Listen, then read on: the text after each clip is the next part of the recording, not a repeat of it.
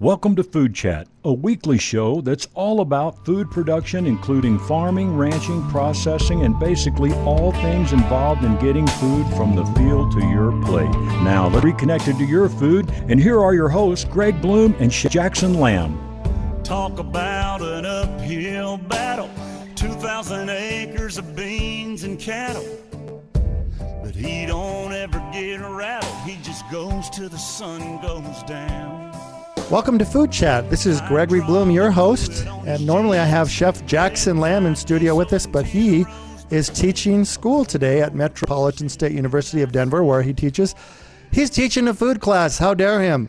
But he's not with us today, but I do have a guest. Now, Food Chat, what is Food Chat? Food Chat is all about food, where food comes from, how food is made. We've interviewed over the past months farmers, ranchers, food processors, people that own a food brand, people that have built a food brand. We've interviewed all kinds of great things.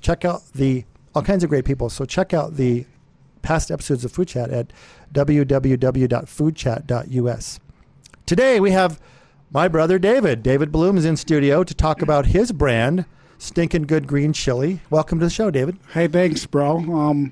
Pretty desperate for a guest I see here, so I wasn't your first choice, but that's okay. No, I had to warm up. I had to let a few get some reps in before I had you on the show, so I didn't choke it. Well, that's okay. So I waited. I know you had to wait. You had to get a hold of my secretary and get on my calendar a couple of years ago. Yeah, I did have a hard time. You're not easy to get in here. Yeah, I've built a multi-million-dollar brand. It just takes time to get on my calendar. Well, I appreciate your time. Even if you are my brother.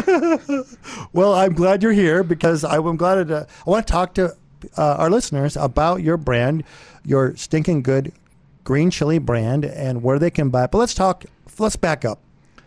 How did you get started in the green chili business? Now, I know, but our listeners don't know. Yeah, it's a great story, and I never thought this is what I'd be doing when I grew up, and I would have laughed at you if you told me this is what I was going to be doing, but for those of you who don't know, which is probably everybody listening, our dad got a recipe. He was a regular at a restaurant I think he went to for lunch a lot, when he was working at Rocky Flats. He was an electrician, and he was a frequent at this restaurant. I guess he had smothered burritos. And this Hispanic lady, I think, owned the grill or the bar or whatever it was. And he talked her out of that recipe that she made burritos with and smothered and brought it home. And, Dad had this period of time that he liked to cook. And he started making that green chili. And, right. I don't know if you remember, but if we'd make burritos or whatever it was, we'd go into the pantry and we'd normally pull out one of those cans of Hatch green chilies. Right. Not Hatch, Stokes. Stokes, right. It was Stokes. We'd heat that stuff up and then Dad started making the green chili. And I don't know if you remember, but those are like some of my best memories as a kid. Yeah.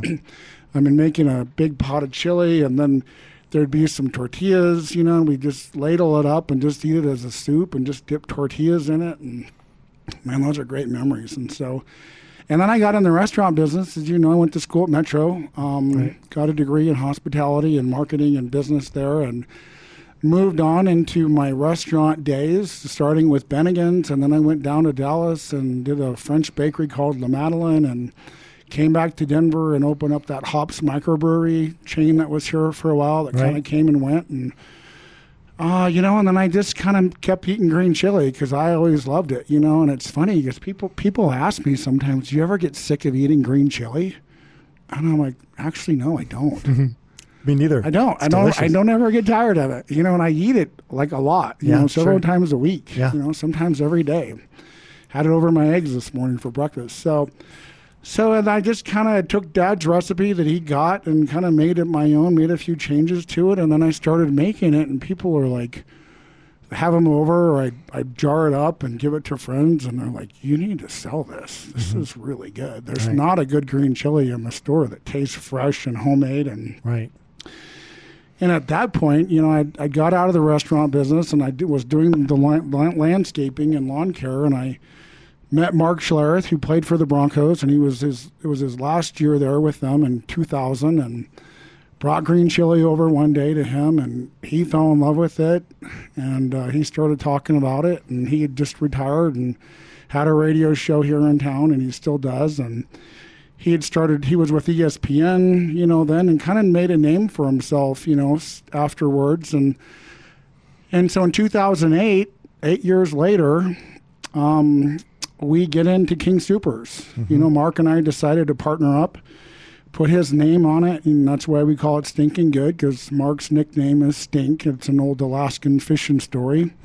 Some people think it's another thing, which is we're not going to talk about. I won't go there, but that's the original story with Mark's nickname is it's an old fishing story from Alaska. Because isn't he from Alaska? He's from Anchorage. That's right. Yeah. So anyway, we got into King Soopers, and they gave us a shot, and we put it in the freezer because we didn't know the shelf life on it.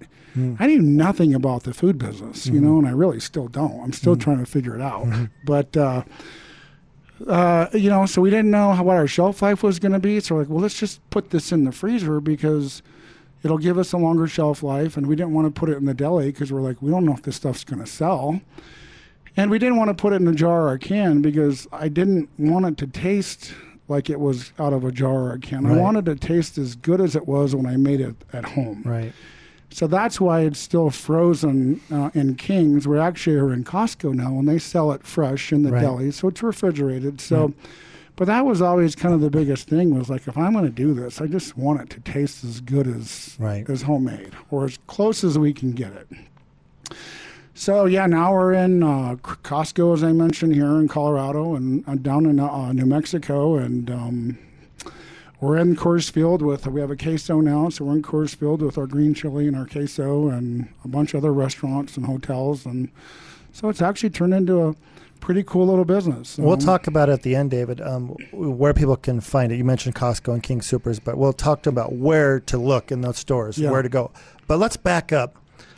For those people that didn't grow up in Colorado or New Mexico, a lot of people listening, they don't really know what green chili is. Why is it called green chili? I mean, they know what red chili is, but why don't you just explain the difference between green chili and red chili, or just a little bit about what is green chili?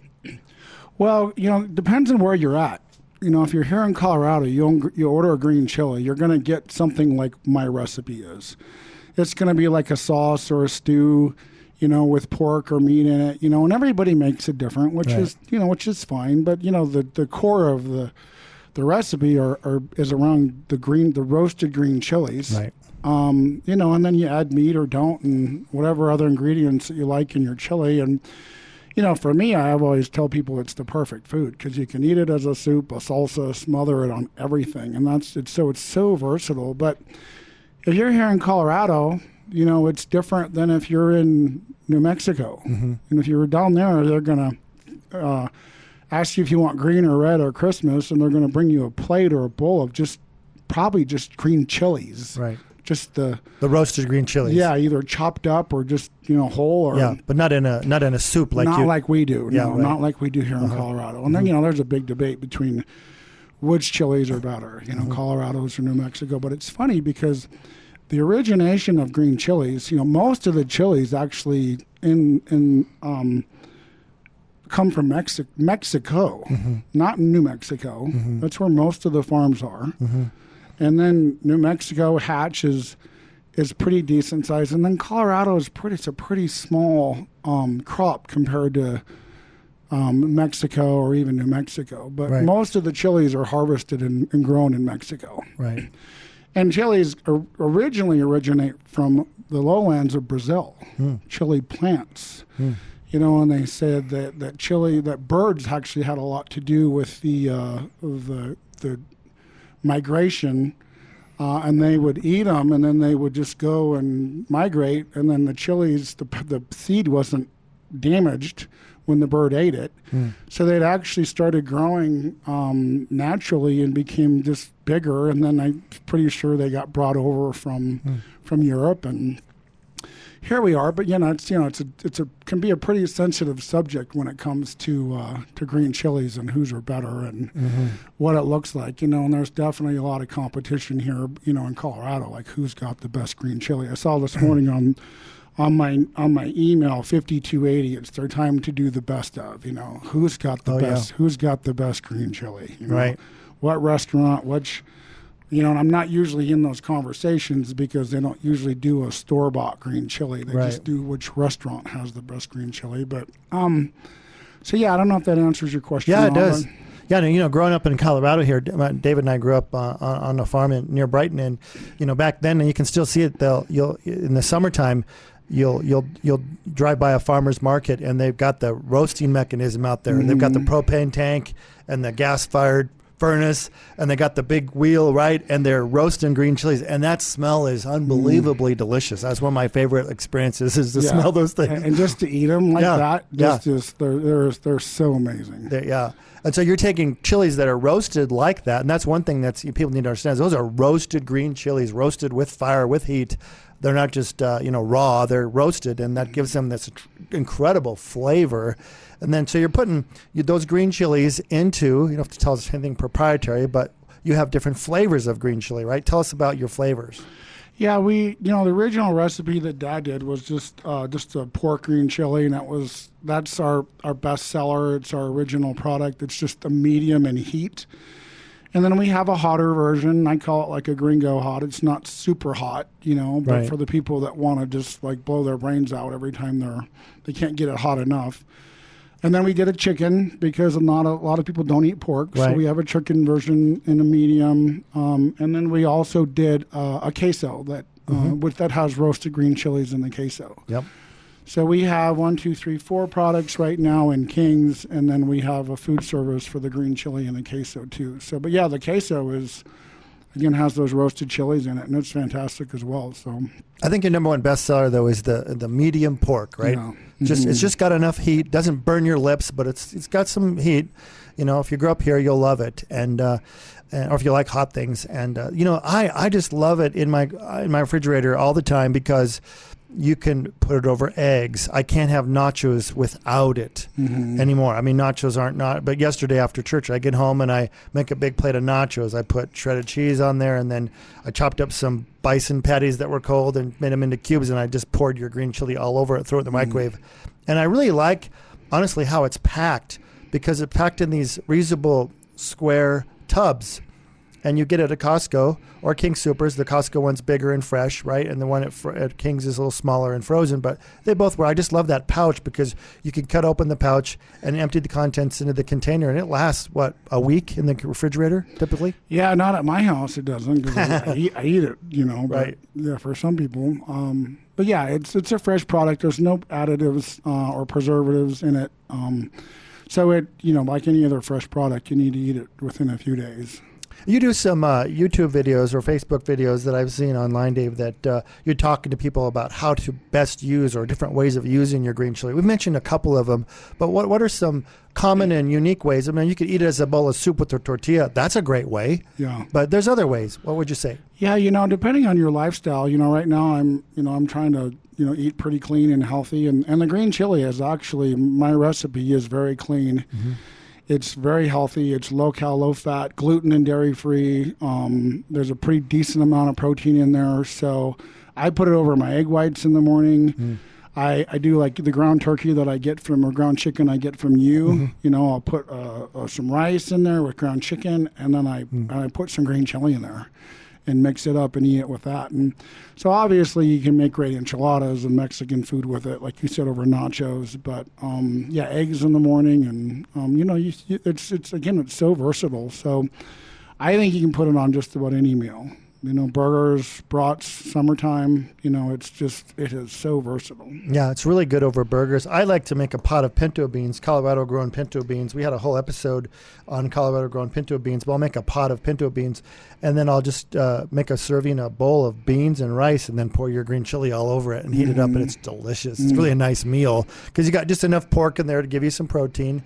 And but the flavor, I mean, it's just it's like a flavor enhancer, right? Yeah. I mean, it adds so much flavor to anything you're eating. So yeah, now probably two of my favorite recipes that I love to share are, I do a crock pot chicken. Mm-hmm. I'll get 5-6 chicken breasts, pop it in the crock pot, and then I'll dump a tub or two of the green chili in there, and then just slow cook it Right. All day long, come home, and then you can just shred it, and if you want to add some potatoes and make a stew out of it. But I love to just use it as a filling for burritos, tacos, enchiladas, and it's a ready-to-eat protein. And then I do a burrito bowl where, like a breakfast burrito bowl, do eggs and hash browns and sausage, and then throw some green chili in there for that.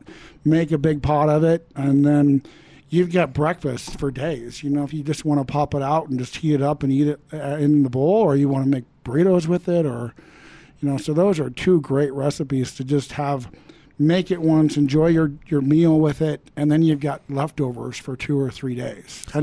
I'm sorry, I didn't cut you off, but I think it's important that we're talking about this because if you grew up in Colorado or New Mexico, you know how to eat green chili because your mom or your dad or your aunt or your uncle or your grandma, someone in your family was making a pot of green chili on a regular basis, and you were enjoying it. But if you came from another place, you're not a native, you don't know all this about green chili. You might walk by it at the aisle and look at it. You might look at the can. You might have tried a canned green chili and go, oh, that's just not good. That's nasty. Well, that's not what we're talking about, with your product. Right. Well, you remember eating Stokes? Yeah. Like it was literally like Spam, just trying to get out of the container. It had a dog food consistency, actually. Yeah, but we'd eat it. Yeah, we'd heat it up. did. It was thick. And, yeah. And it's actually funny. This is cool part of my story is that, when people started saying, that I could get this to market, and I'm like, is this thing ever going to do well? Can I actually even make some money doing this? And so I actually found the guy who started Stokes. Really? And I went and his name was Jim, and I went and had coffee with him. And he was, I don't know if he's still around anymore, but he was up there in age, and he could not tell me much. I think he was suffering from dementia or Alzheimer's or something. Oh, that's too bad. Super nice guy, and he's like, he couldn't answer most of my questions, but he was driving a $150,000 Mercedes-Benz, and he lived in Cherry Hills. And I'm like, and he'd sold Stokes to another company. To a big national company. Yeah, right? it had brought him out, and I was like, okay, well, I think that's enough information for me to know that I can make it in this market with that product, And so after that, I was like, okay, it's game on. Let's do this. And, it's been 15 years later. We've been in King since 2008, so we're coming into our 15th year.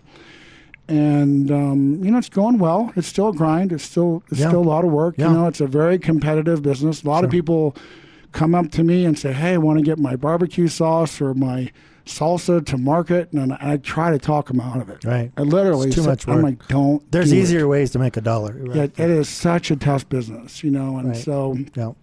But we're still here, 15 years later. By the grace of God, I'm still in business, and here we are selling stinking good green chili. Well, we love it here at Food Chat. If Chef Jackson were here, he would attest to that. We love to look for local, family-owned food companies and promote them and to tell their story. And here we have one. Now, you have had some success, well, actually great success in Colorado, and your products also in New Mexico. But what happens when you try to leave the region and try to sell your green chili in another region? Well, it's green chili is slowly becoming more recognized in different parts of the country. We have an online business, so we sell today. Actually, later on today, we'll be shipping out country chili and queso all over the country for people that are probably from Colorado and have moved, and they just still want our products. So we ship it to them, but. Outside of Colorado, people just don't really know. Like we're in Albuquerque, as you mentioned, and the problem with Albuquerque is they're a little bit picky about the product that they buy, and they stay very loyal. So our green chili does not sell super great in Albuquerque because the people that know that it's made in Colorado, they're not going to buy it. Right. Because it's not, even though we use Hatch green chilies. Yeah, they still have a bias against it. Yeah, they don't want to support, they don't want to support me. So I'm not sure how much longer we'll be in the Albuquerque Costco's. But we were in Phoenix for a while, and there's some stores that did really well in Costco. And but again, overall, when I'm there demoing it and sampling it, and I can tell people about it, get them to try it and educate them, tell our story, I can sell it out every day, all day, every day. But when you're not there to tell them about it, they walk right by it, they look at it, they don't know what it is, right. They don't know how to use it. And, that's an expensive proposition to take a new brand and a new product into a market and educate the consumer. Right. You have to have a lot of money, and you have to be patient. And whatever grocery chain you're in has to be patient too, because it's just like it takes time. We've done road shows in Costco all the way up we've done them in Alaska, did really well on Alaska, in Seattle. I mean, the story is the same no matter where we are. If we're there to tell them about it, educate them, let them taste it, it sells. Right. But, we were excited. Mark and I were like, wow, like, we're going to be multi-millionaire. We're going to be like loaded in just a couple of years. You hit the jackpot, yeah. We're going to go nationwide with Costco, and like we're going to be flying jets and driving Ferraris.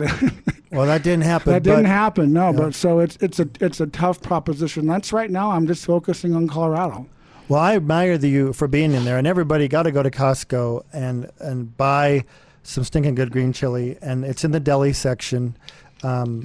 It's pretty easy to find, but it's near the meat department, but where all the deli items are sold, like the ready-to-eat items, like the cheese and the tamales, things like that. But people need to realize, too, when you're trying to sell these big national retailers like Costco and Kroger, 95% of the items in that store are huge international brands. Mm-hmm. Nabisco, Sara Lee. I mean, It's very rare to find a family-owned small company made local in there, because there's a few problems trying to get into Costco. Number one, you got to be able to fill orders, and then there's all these food safety requirements, and there's a cash outlay.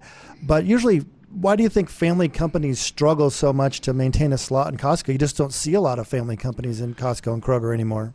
Yeah, being local, they do have programs. They do want to support local as much as they can, but if it doesn't sell, they don't keep it on the shelves. No. It doesn't. I mean, I've seen so many local brands, even other green chili company in Kings, that there's other companies that have come and gone, and it's a tough business, So yeah, if you're not doing the volume, that they're not going to keep it on the shelf. They'll give you 6 months, maybe a year. Yeah. Usually you have to pay slotting fees in Kings, and Costco doesn't do slotting fees, but you got to go through their program of being established in another major retailer first. Mm-hmm.